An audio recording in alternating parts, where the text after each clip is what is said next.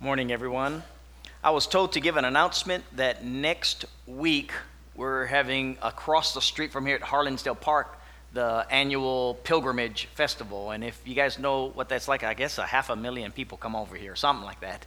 So what happens is the city is going to shut down the road just south of the church building here. So if you're going to be coming to the building tomorrow, you'll have to take Matt Catcher and come down Franklin Road. And then when we leave, we have to go north out of Franklin Road, and we won't have any access coming in. Unless you want to come like 2 o'clock in the morning. I don't know when they'll set it up, but you can come early if you want, or just come around. And speaking of memory, Richard sent me a most wonderful and edifying article about those who have a lack of memory. Apparently, you are extremely intelligent. And I was thinking, man, I must be like way off the charts intelligent. So thanks, Richard, for sharing that. If I keep forgetting, just know I'm a smart person. Now watch, I won't be able to get out of the building. My head's all big. All right. So sermon this morning, take up your cross. Last week, when after Lynn and Jerry were baptized into Christ, and that afternoon had taken place, we went up to the reentry center and worshiped with them, and Thomas Snow, who's the director of the Tennessee Prison Outreach Ministry, basically asked this question with regard to a passage in the Gospel of Luke about taking up your cross. And he says, what does your cross look like?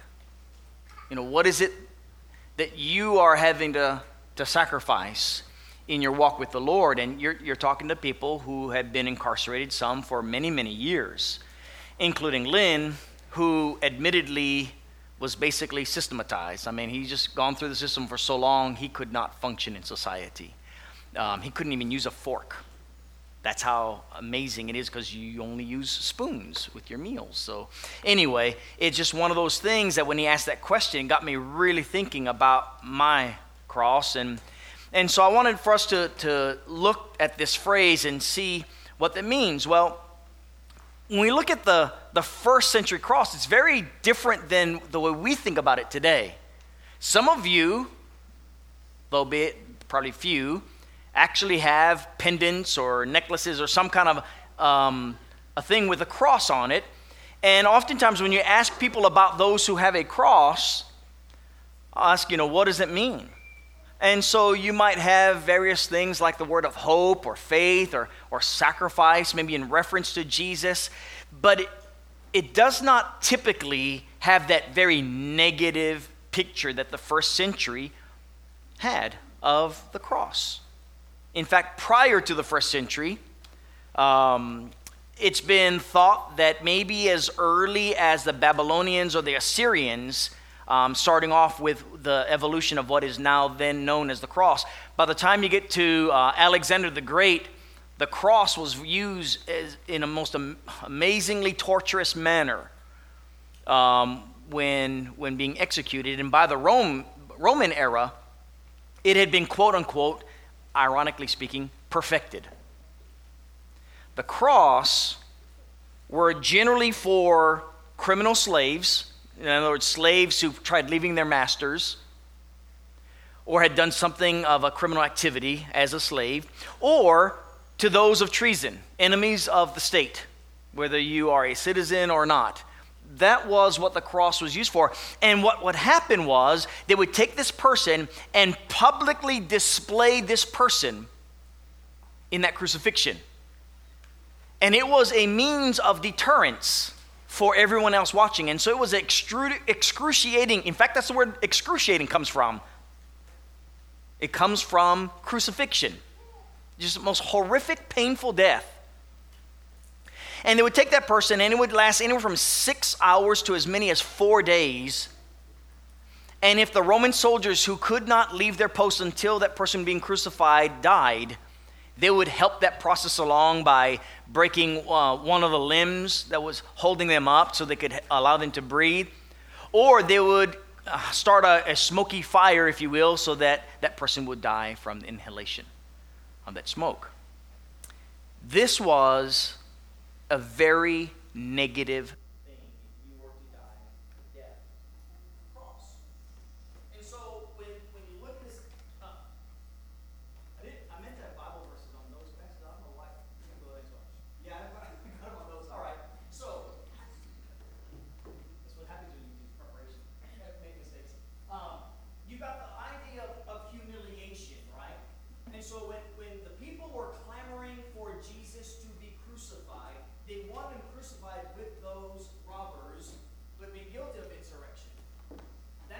kind of equivalence that the Jews had and wanted to bestow upon Jesus because they believed him to say, oh, you think you're the king of the Jews? We'll see what kind of king you are. And publicly humiliated him in such. It was often associated with guilt, just as was mentioned earlier. And then you can see that this ultimately was to bring death to the person who was guilty of some crime.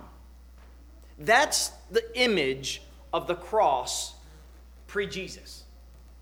In fact, it was that way up until you get into upwards into the 3rd century, and 4th century in particular, when the cross started to take a turn. By the time you get to 325 or so, with Constantine in charge with the Roman Empire, that the cross began to have a flip side meaning. But even then, this idea of the cross was beginning to evolve because of the teachings of Jesus. And what Jesus would do is take this world and turn it completely upside down in the way he applied things. And that's why he talks about those who are least would be greatest in the kingdom. If you want to live, you're going to have to die. I mean, all these things that are just paradoxical. And the cross was one of those things. I want you to see that from humiliation, Jesus turned the cross into one of humility. In Philippians chapter 2, remember in the passage in verses 3 and 4, let this mind be in you, which was also in Christ Jesus, he said in verse 5. After he talks about preferring others before yourself. My wireless went out? Oh yeah, it did. I guess the battery went bad. All right, I'll let Dennis fix that up real quick. So when you consider that this, do I need to speak louder? Okay. When you consider that this idea of humiliation, Jesus turns into humility. Okay, thank you. Into humility is just a very important aspect. Oh, okay. Okay. Sorry about that. All right. And it's on. The whole concept of humiliation turning into humility is found, as you can see in the passage in Philippians chapter 2, when he says, here's what Jesus did. He came, took the form of a servant, and in the likeness of men, basically lived in obedience, in humble obedience to the Father, even to the death of the cross, as I paraphrase verses 7 and 8. And so that's a flip on the use of the cross. The other one was going from guilt, when you're guilty, to justification. When you stand guiltless before the judge. And so when you read Romans chapters 3, 4, and 5, in fact, all throughout those 3 chapters, 3, 4, and 5, is the whole concept of how a person is justified before God. That word is used so often that the whole point of the Apostle Paul is to note that you're not justified by the law, you are justified by faith in Christ. That's the whole of those 3 chapters. And he starts off with showing how justification comes through the grace of God, through the blood, where Jesus is on the cross, and those who believe that his dying on the cross and them following him through faith brings about this justification. So you go from the cross being this concept of humiliation to humility, and from guilt to justification. But ultimately, the cross, through the teachings of Jesus, is one not of death, but one that brings out life. And so you have passages like Philippians chapter 3 and 1 Corinthians chapter 1 and other passages that bring this aspect out. I want you to look at 1 Corinthians 1. This text is often not often remembered much by us in the way of preaching today, but it's a very important aspect of our walk with the Lord. We use this passage to teach much about baptism, but look at what he is really saying. For Christ did not send me to baptize, but to preach the gospel, not with wisdom of words, lest the cross of Christ should be made of no effect. Well, what was the whole purpose of the gospel? It was to bring salvation to those who believe. It was to bring life to those who are dead in the trespass of their sins. And so again, effect of the cross was to bring life and not death. So what you have in these pictures here in the New Testament scriptures is a beautiful picture of the cross taken from something that would be so horrific. So what does that have to do with us? Because this is where the rubber meets the road as far as I'm concerned. This is what Jesus was teaching about the cross. And this goes a little bit with what Mark was talking about when he asked the why, because that's what I was wanting to do, was give you the, why did this dialogue take place the way it did?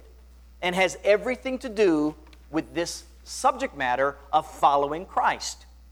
So back to Matthew chapter 16. I want you to go there, and we're going to spend some time in Matthew 16 as well as in Luke 14. But notice the backdrop and see if we can get some understanding. So here in Matthew chapter 16, Jesus has been with his disciples. He had asked them, who do men say that I am? And Peter does in fact say, you are the Christ, right? You're the Messiah. The thing about Peter, as with all the rest of the disciples, is they believe that this Messiah would be just like King David and sit upon this throne and rule on earth. And because of that mindset, Jesus then says to him, after he says, well, flesh and blood didn't reveal that to you.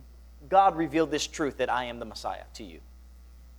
And then he goes on to state in verse 21 how that he would go to Jerusalem, verse 21, suffer many things from the elders and chief priests and scribes, and be killed and raised the third day. Now, if in your mind you're thinking, my Messiah, Jesus, who is the Christ, the Messiah, if he's going to die, how can he rule? He's not so worried about the resurrection. That might have just gone right over his head.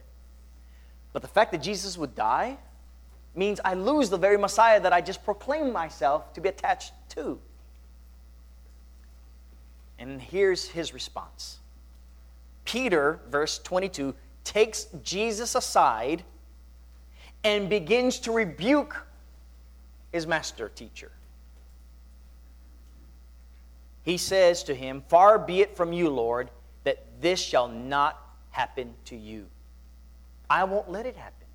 I love you so much, I'm willing to risk my life so that yours would not be destroyed, because you are the Messiah. Now, mind you, Peter's intentions are perfectly wonderful. He loves Jesus. But his mindset is from an earthly vantage point, if you want to call it a Jewish vantage point, but it's an earthly vantage point. It is mindful from that standpoint and not from what God's plan is. And therein lies the rub. You see, when Jesus says you need to deny yourself, you're going to have to deny the way you think, the way you do things, because it's not about you. It's not about what you think and how you live. You've been made in the image of God, so you need to reflect His image as a result, which means thinking the way He thinks, speaking the way He speaks, and living the way He lives. That's how you're going to have to deny yourself. It means putting off that man of the flesh. We'll get to more about that in just a minute. Then he says, take up your cross and follow me. That's Jesus' response after Jesus says these words. And these are the words that are very important for us. Jesus says to Peter, get behind me, Satan. You are an offense to me. For you are not mindful of the things of God, but of the things of men. So that leads us to reflect on that. If Jesus is saying to Peter, you need to be mindful of the things of God and not mindful of the things of man, what does it say about Peter? What it means is that Peter's mind, as good as his intentions are not heavenly. Heaven-minded, if you will. It's centered on the earth. And for all the human reasoning, we could defend Peter for what he was trying to say and his good intentions. The fact remains that he was not centered on the things of God. Even though he had been taught the things of God, even though he just heard from Jesus, it is the will, basically, of God that I go to Jerusalem, that I be tortured, right, through the cross, and that I die, but that I'll be raised again. That is the will of God. And what Peter's supposed to do is say, amen. As hard and as difficult as it would be, saying, then let God's will be done. In similar fashion, go to Luke chapter 14 now. Another situation, and Jesus applies the same principle under different circumstances. Right? So in Luke chapter 14, read this with me. Great multitudes went with Jesus in verse 25. And then he turned and said to them, if anyone comes to me and does not hate his father and mother, wife and children, brothers and sisters, yes, and his own life also, he cannot be my disciple. You think about that. Jesus is on the road from Galilee to Jerusalem. He's on his way in the last moments of his life before the final week. And he's letting the disciples know, all great multitude that was wanting to follow him, if you really want to follow me, you're going to have to deny yourself. You're going to have to change your relationships. Some of you are going to have to put away those family relationships because it is a hindrance between you and me. And so for all that we can look at, in fact, there are other passages we can talk about, and I'll bring that up in the following slide. Followers were taught to bear their cross, and this is what it looks like. You deny self, you take up whatever that means, your cross, and then you follow me. If you don't do this, you cannot be my disciple. That's a far cry from modern American Christianity. Modern Christian, Americanized Christianity looks like going to church, spending some hours in the pews, and then you go home and just live whatever life you live. Now, I would venture to say that every one of us in this room would say, well, we know it's more than that. But the way we practically live our lives, what is it really like? Is it like just that? For some, the answer is yes. But it's not the right answer, practically speaking. Practically, you need to deny self. You're going to have to bear your burdens. And there's going to be a heavy burden. There's going to be persecution. There's going to be trials that come your way because you follow Jesus. That's what it means by taking up your cross. And then you'll be able to follow him. So when we look at bearing our own cross, what does it entail? Well, Paul says in Philippians chapter 3, and you can read from verses 7 following, but basically taking up your cross means you count everything as rubbish. So what is it in your life that means a lot to you? That like you would have difficulty giving up? For children, do you have any toys that you would never want to give up? Like you just love it with all your heart, soul, and mind? I forget who it was. Just yesterday, I was telling someone yesterday or the day before, I can't remember when. I had a $6 million doll when I was a little boy growing up. Did you have one of those, John? $6 million, the Bionic Man. Right? Those of us who are older know that. Kids, you don't know who the Bionic Man is, I don't think, unless Netflix has that kind of shows now. But it had this piece of thing where you go through the head and you see it through the eye, the bionic eye, and it was like a telescope. And I got it for Christmas when I was 8 years old. And I looked through that thing, Maui, tropical Maui, Christmas Day, and I looked outside the house, out of our family room, and I saw out on Mount Haleakala snow. Pretty cool. I didn't want to give that doll up. The idea of taking up your cross and denying yourself means you give up something that would stand between you and Jesus. From a childlike mentality, that would have been one of those things I would have to give up. My Bionic Man doll. Jesus is saying some of you are going to have to give up father, mother, brother, or sister because they stand between you and him. You need to count it as rubbish. That's what Paul says in Philippians chapter 3. And so note the message that Paul gives to the saints in Philippi. Go to that text with me, if you will, in Philippians chapter 3. Look at what he says when he says this. Verse 1, finally, my brethren, rejoice in the Lord. Right? Hear, O Israel, the Lord our God, the Lord is one. He is our only God. There's no other gods but him.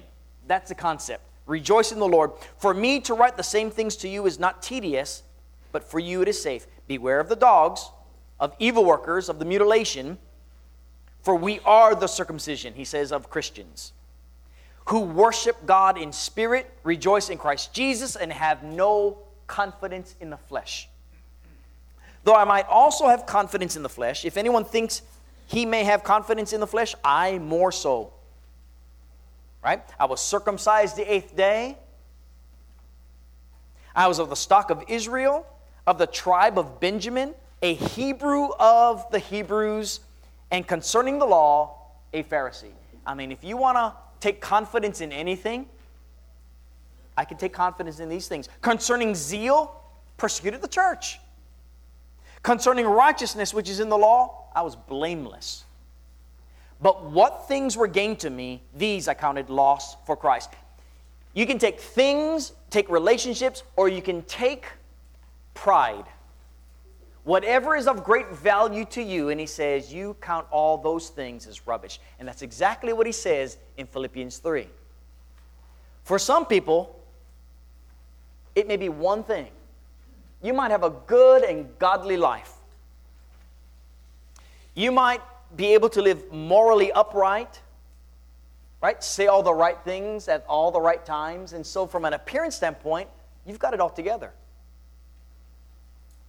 That's this passage in Mark chapter 10. I'm going to close with, not close with the sermon, but close this point about the teaching of the cross and bearing our own crosses. Go to Mark chapter 10 and read this passage with me, because you may have a different circumstance, but it's going to follow the same pattern as what is given here.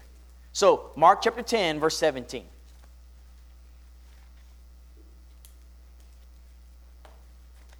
So here is Jesus, and Jesus is approached by this rich young ruler, and basically what he's asking is, what do I need to do? Because I want eternal life. At least I say I want it. Verse 17. As he was going out on the road, one came running, knelt before him and asked him, Good teacher, what shall I do that I may inherit eternal life? Jesus says, why do you call me good? There's no one good except for one, God. You know the commandments, Jesus goes on to say to him. Do not commit adultery. Do not murder. Do not steal. Do not bear false witness. Do not defraud. Honor your father and mother. He's going through the 10 Commandments. The rich young ruler says and answers him, Teacher, all these things I kept from my youth. The guy is a really morally upright Jew. Jesus, looking at him, loved him. And with those very loving words, he said, there's one thing you lack. You go your way, you sell everything or whatever you have, give all that you had from your monies, give it to the poor, take up your cross, follow me. That's it. Everything else you're doing good, but this is what you lack. This is what stands between you and me. Jesus knew the obstacle was so real that that's what he called him out on, and the guy's reaction would break anyone's heart today. If you have any feelings for this person. He goes away sorrowful.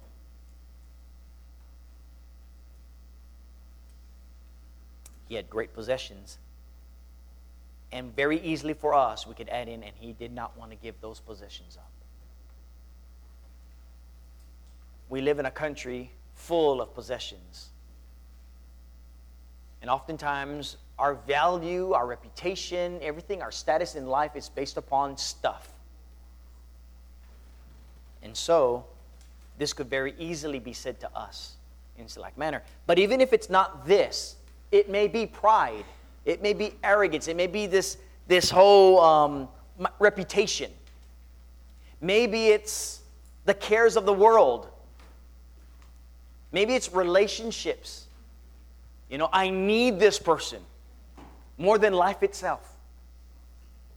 Whatever the situation is, that becomes what you need to give up and sacrifice. It becomes part of taking up your cross. And so when we're looking at these things, we ask yourself, well, what will you do to follow Jesus? That's what we all need to ask ourselves. We don't need to be looking at anyone else. We don't have to point any fingers at anyone, just inwardly.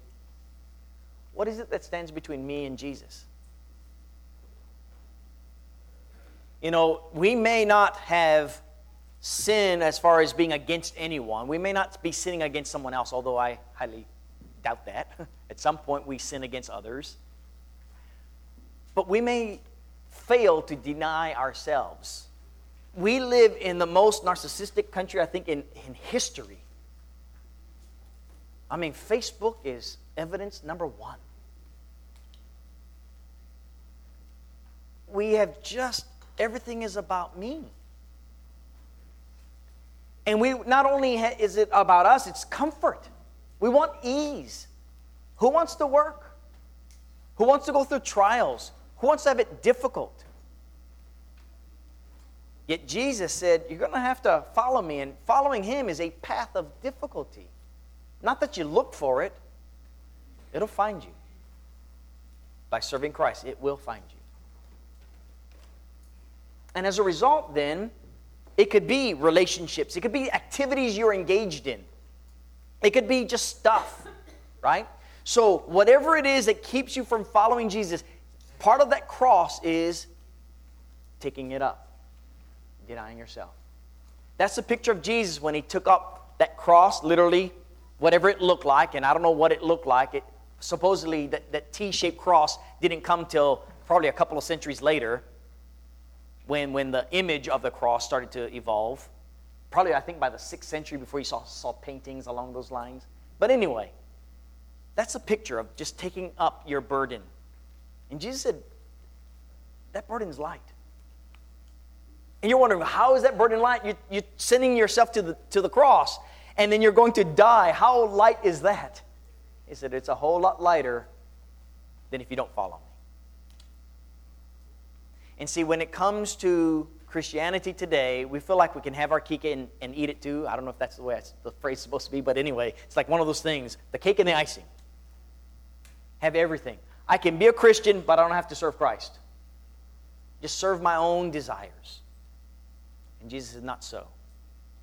When Jesus came, he denied himself, humbly obeyed the Father's will until he went to his death on the cross.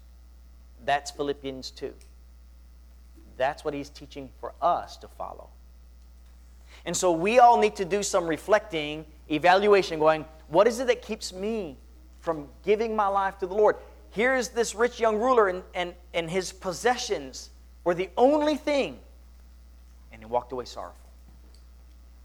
If Jesus were to have that conversation with you, how would you answer? Lord, I'll follow you to the very end.